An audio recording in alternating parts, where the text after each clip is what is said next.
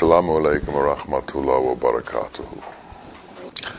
Allah, in His mercy, sent 124,000 prophets into the world in order for man to understand himself.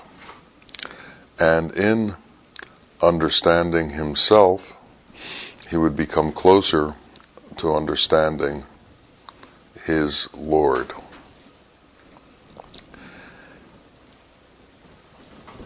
In order for us to begin to know ourselves, we must look at the lives of the prophets and understand what differentiates us from them. How are they different than the way we are? And what can we do to become less different than they are? They came for our salvation. They came to teach us the truth. They came to show us the way toward our Creator. They came to show us the way toward our Lord.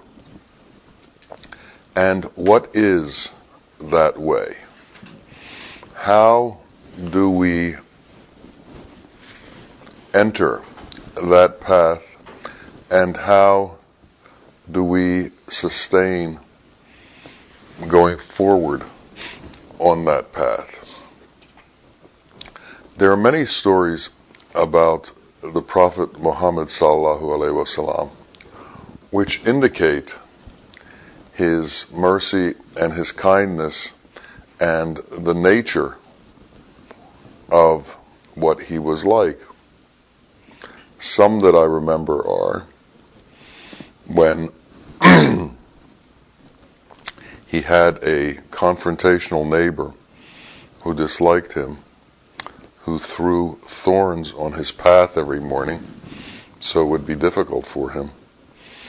One morning, when the thorns were missing, he asked, "Is she okay?" An Arab came to the Prophet who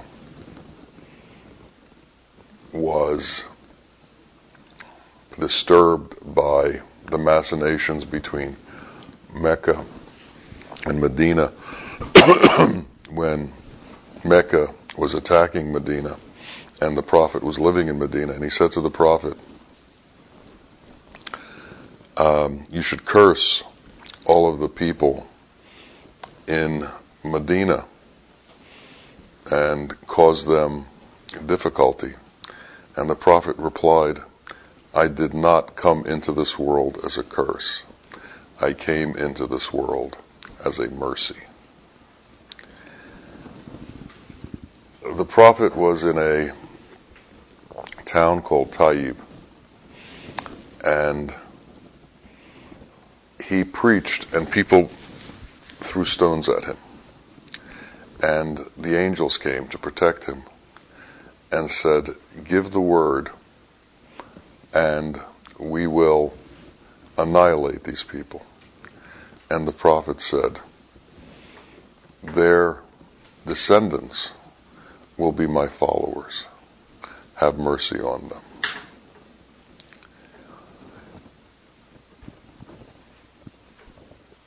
It is for us to understand the nature of mercy. It is for us to understand the wellspring of mercy that came from the actions and the intentions of the prophets, and that they came with loving kindness on behalf of humanity, with the intention to bring loving kindness into the hearts of humanity. And if you look at their actions in relationship to the ones who were cruel to them, they're sort of contraindicative of the way you would expect things to occur. People came at them with harshness, and they came back with mercy. People came with them with hardness, and they always came back with forgiveness. Can we enter into that state where forgiveness is at the forefront of who we are, where compassion is at the forefront of who we are, where our ability to see people with inappropriate qualities as having diseases of the heart, as opposed to being inherently cruel and deserving some kind of retribution? Can we handle those who try to annihilate us? And what are the lines, and where do you draw them, and how do you go about that? Imagine a world of kindness. Imagine a world of humility where people act towards each other in a merciful way. Well, that imagination should be shifted from the world to yourself. Don't imagine the world. Imagine yourself. Don't figure out what everybody else should do. Figure out what you should do, what we should do, what we individually should do. Imagining the world is, in a way, a cop-out for doing the work that we individually have to do, because we are the world. Each of us is the world. And the Quran says, if you save one life, you have saved the entire universe. I was walking in the mosque in Medina, and I had on an outfit that somebody in America had made for me.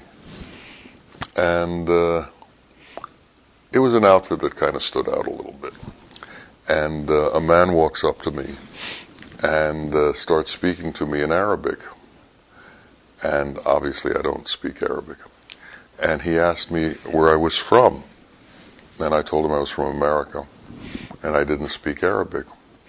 And he said, then Allah must love you very much to put you among us. And he asked me what I was doing there, and I indicated I was taking a group of people from the U.S. On Umrah, which is the small pilgrimage. And he immediately told me that he wanted to introduce me to some Hafiz. Hafiz is somebody who has learned how to recite the entire Quran. So he took me to Hafiz, he told him my story, and the man looked at me, and he recited a line from the Quran, and the translation was that if you save one person, you've saved the entire universe. He took me to another Hafiz, told him the story. I got the same line again. If you save one person, you have saved the entire universe. He took me to a third Hafiz, and the same thing happened again. Then he said, I'm going to take you now to a group where they're teaching people how to recite the Quran. And they go through a little portion of the Quran every morning, and they teach the people in the circle the appropriate inflections in the recitation. And as we sat down, the line that they were reciting at that moment from the Quran was, if you save one person, you have saved the entire universe. And I understood for myself that this wasn't a coincidence. And the guy who was taking me around also understood that this wasn't a coincidence. But when the question comes, who's this one person you're supposed to save? Well, we are that one person we're supposed to save. We can't do anything for anybody else until we have done it for ourselves. And all we're going to do for anybody else, and you should know this, is the same thing you've done for yourself. So the extent of which you can assist others is a function of the extent of which you've assisted yourself. The extent that you can change somebody else is a function of how have you changed. You can only give out what you are. You can't give out beyond that. Bawa used to say, if you look to a snake, all the snake is going to be able to give you is venom. If we have venom, then that's what we're going to put out into the world. If we have mercy, then that's what we're going to put out into the world. The Prophet, sallallahu alaihi wasallam, was the great, merciful, and compassionate one who gave out mercy and compassion as he walked, who gave out the truth as he walked. It was who he was. When Aisha, his wife, was asked to describe him, she said he was a walking Quran. Well, what does that mean? The Quran is divine. It is divine words. The Prophet, as he walked, gave out divine words. His words became hadith, the understanding of how to do things which are second only to the Quran in their importance in who we become and who we are. We should be in a constant state of reflection as to who we are and our nature. Our nature is something that we can change. We can go from being a bear to being a human. We can go from being a snake to being a human. We can go from the animal world into being humans. And this is what we're essentially supposed to do. In each of us, there is an animal world. There is the animal qualities. And they try to become that which is at the forefront of our consciousness.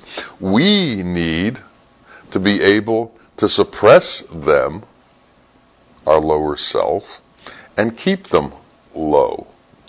And allow the higher self to be the self that controls us.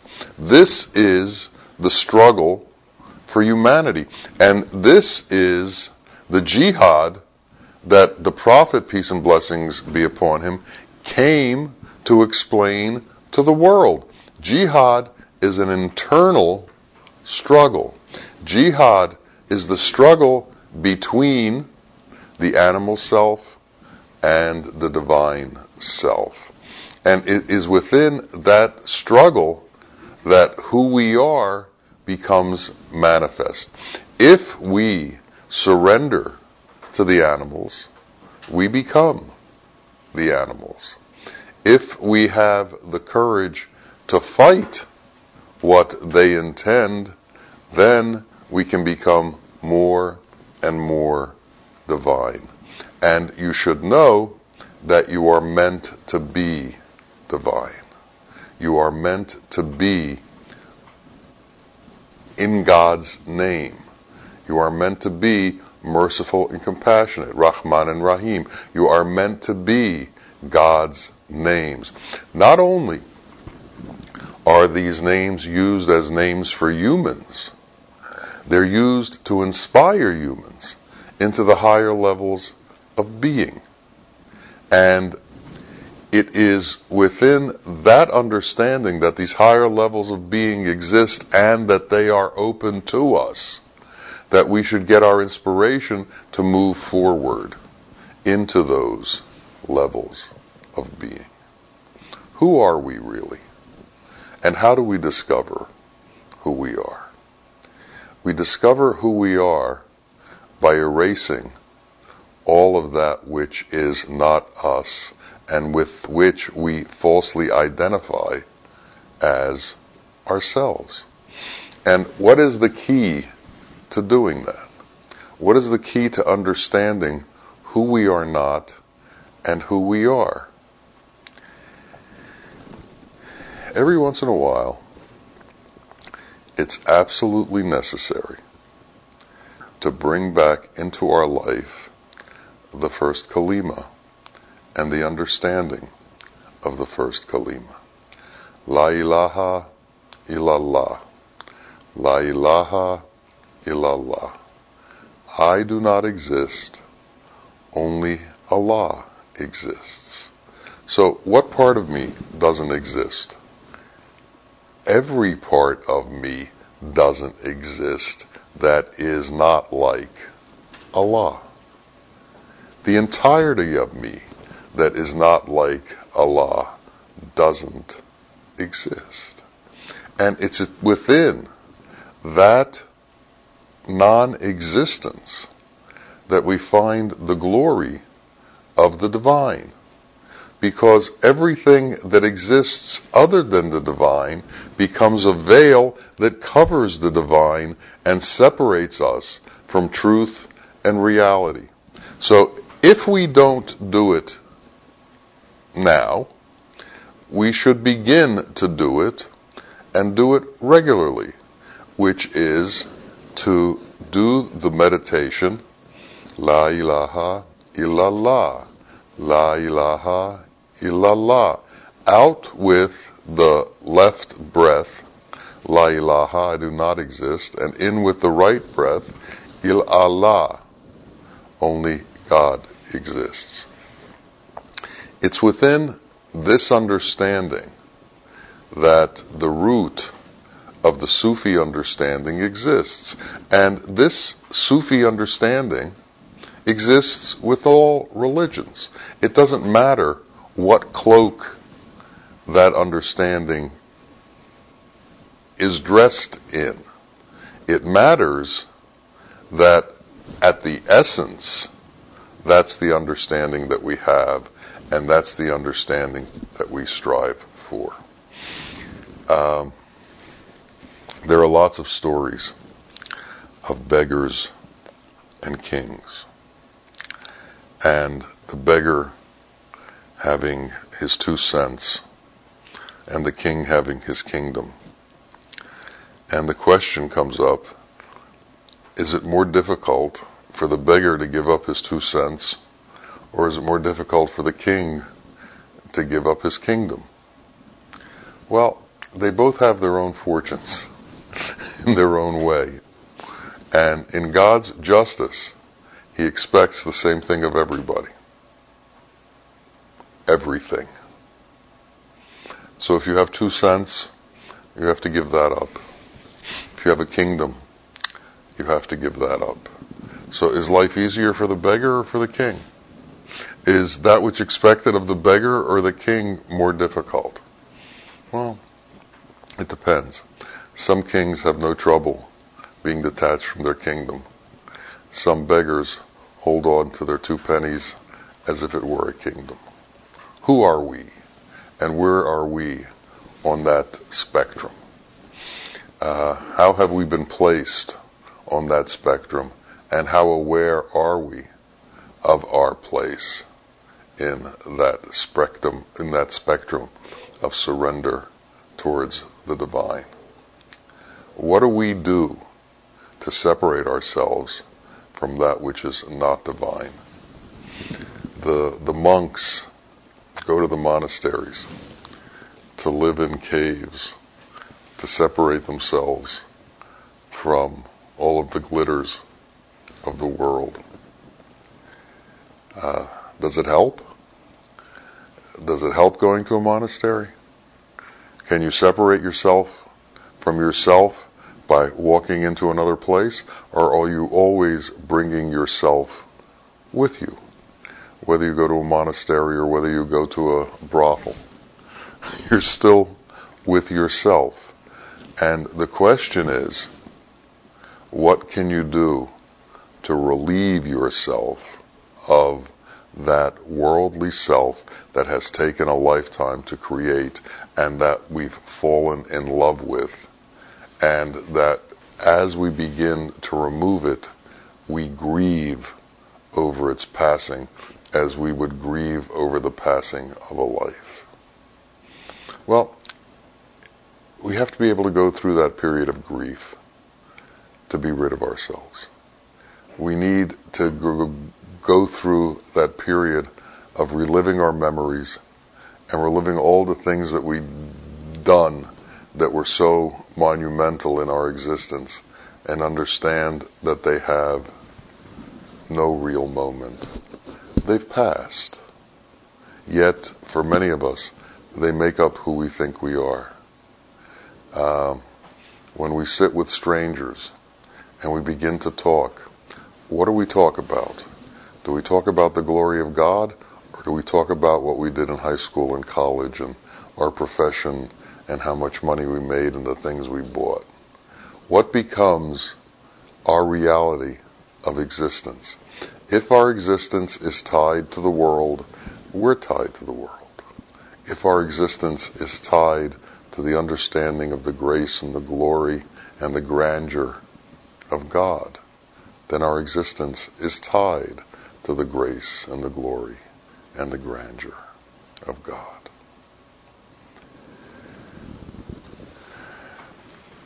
There is a longing in us, and that longing wants to be satisfied.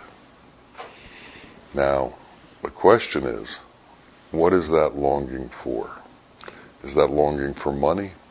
Is that longing for fame? Is that longing for power? Or is that longing for mercy and compassion? The interesting thing about mercy and compassion, as opposed to the power of the world, is that from the worldly point of view, mercy and compassion seem weak. But in reality, mercy and compassion are the attributes of the King, who has all of the real power. The power that the world has is a fiction. It's an illusion. And the true power is in mercy and compassion.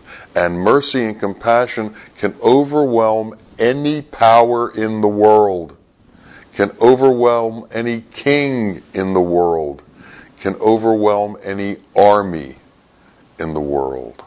They fall in awe in front of the Rahman and Rahim of our Lord.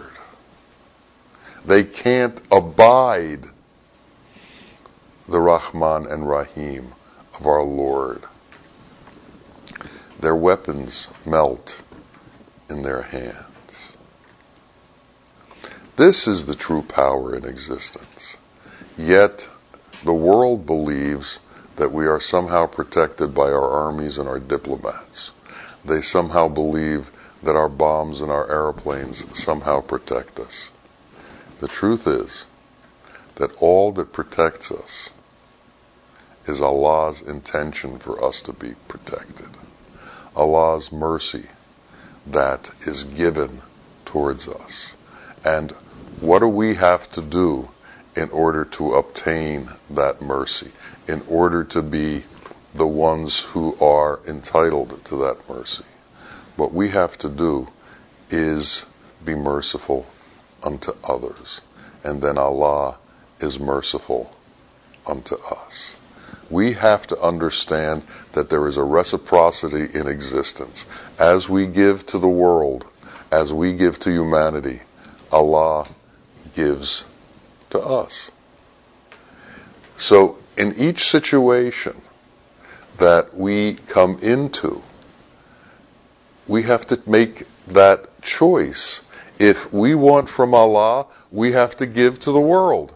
If we want from Allah, we're going to get that which we give to the world. I once asked my Sheikh, Baal Muhayyiddin, if there's a chosen people. And he said, yes, there is a chosen people. And this is a 2-hour discourse, which I'm going to bring down to a few seconds. But he said, the ones who are chosen are the ones who choose Allah. Now, we should be able to understand that this is not a one-time choice, because every day when we wake up, we start over, and we have to make that choice again. And how do we choose Allah? When we are confronted, how do we react? The way we react is either choosing Allah or not choosing Allah. Jesus said, turn the other cheek. So when we're confronted, do we throw stones or do we turn the other cheek? Are we capable of accepting or allowing the blame of the world to come to us without our bearing the scars of that? If we bear the scars, that means that our egocentric self is so large that it can't avoid that which is being thrown at us. We take it very personally. But if we understand things in a divine realm, people are constantly not believing in God. And people are constantly throwing things at God. Does it matter? He has control over everything. And if we are with Him, we are given that ability to go on and exist and live within His realm as opposed to the realm of the world. If you choose to live in the realm of the world, then you choose to take on all of the difficulties of the world. You are living in the world of praise and blame. You are living in the world of up and down and constant conflict. If you live in the world of Allah, if you live in Haqq, conflict goes away and reality enters the equation.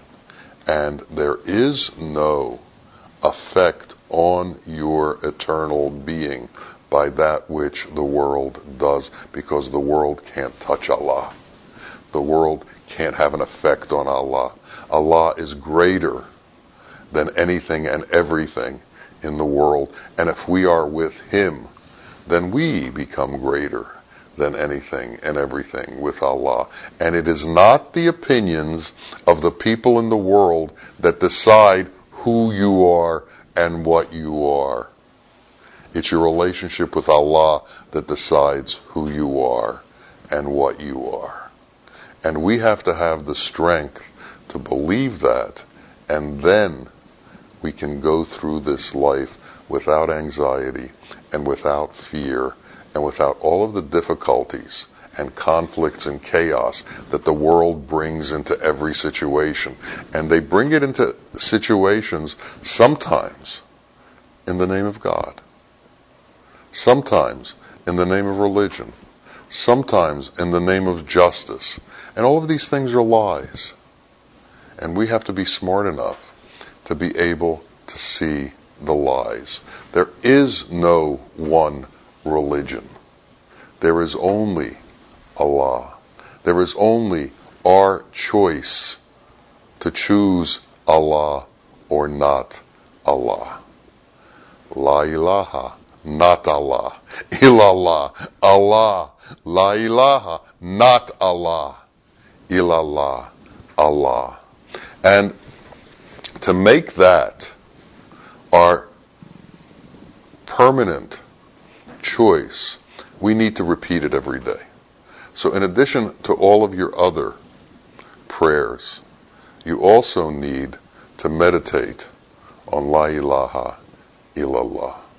Islam has a meditation, and that is the meditation. Not Allah, me. Yes, Allah, Haq, reality. And in that meditation, we change. That is the core of change. The word in Arabic, kum, which means be. And as you do La ilaha illallah, Allah says, kum, be like me. This was the prayer of the Ketubs. This was the prayer of the prophets. This is the intention of Allah. And who are we? We are the ones who can fulfill the Ketub's intentions. We are the ones who can fulfill Allah's intentions. And how do we do that? By becoming like them and by disappearing from the world, entering into reality. And so, when we remember them, what is it that we should be remembering? That they separated themselves from the world. That they were able to transcend the world. That they were able to overcome the slings, as Shakespeare said, the slings of arrows that are constantly thrown at the ones who tell the truth. The crucifixion story is one of the penultimate stories of being able to overcome everything that's thrown at you. Whether Christ was crucified or not, the story makes that example, and it makes it very clear. We need to be able to bear the crucifixion of the world. We need to be able to remove ourselves from the nails that bind us to the world. Because the elements are constantly trying to bind us to the world and insist that they have some kind of control over us. And they don't, and they shouldn't. But where can we find that space that allows us to be free? We find that space in our own meditation. We find that space when we can get to a quiet place that's hidden, where we're no longer seen by the world, but where we're only seen by Allah. I was in a mosque in the northern part of Turkey, where the founder of the Halvati order of Sufism set up his dervishes. And it was a 2-floor mosque. On the bottom, they would have their services and the prayers, and afterwards they would go upstairs. And upstairs there was a balcony, and behind the balcony there was a huge semicircle consisting of doors, one door after the other. There must have been 30 or 40 or 50 doors there. And if you open up the door was about 6 foot deep. I'm sorry, the room behind the door was about 6 foot deep and about 3 foot wide. Something like a grave. And they would walk into those little rooms and close the doors and sit and meditate, hidden from the world, yet within the glory that is God. We need to be able to find that little space where we are hidden from the world, yet can be found in the glory of Allah. And it can be done for each of us. And this should be our intention, and this should be the reason for our existence. We have been brought here to know our Lord. We have been brought here to become like the ones who teach us about our Lord. We have been brought here to become connected to our Lord, and then our life is a success. May that happen for each of us. May we save our souls with the help of Allah's grace. And then may we be able to take what we've learned and hand it over to somebody else. May it be so. Ameen, ameen. Ya Rabbil Alameen. Assalamu alaikum wa rahmatullahi wa barakatuh.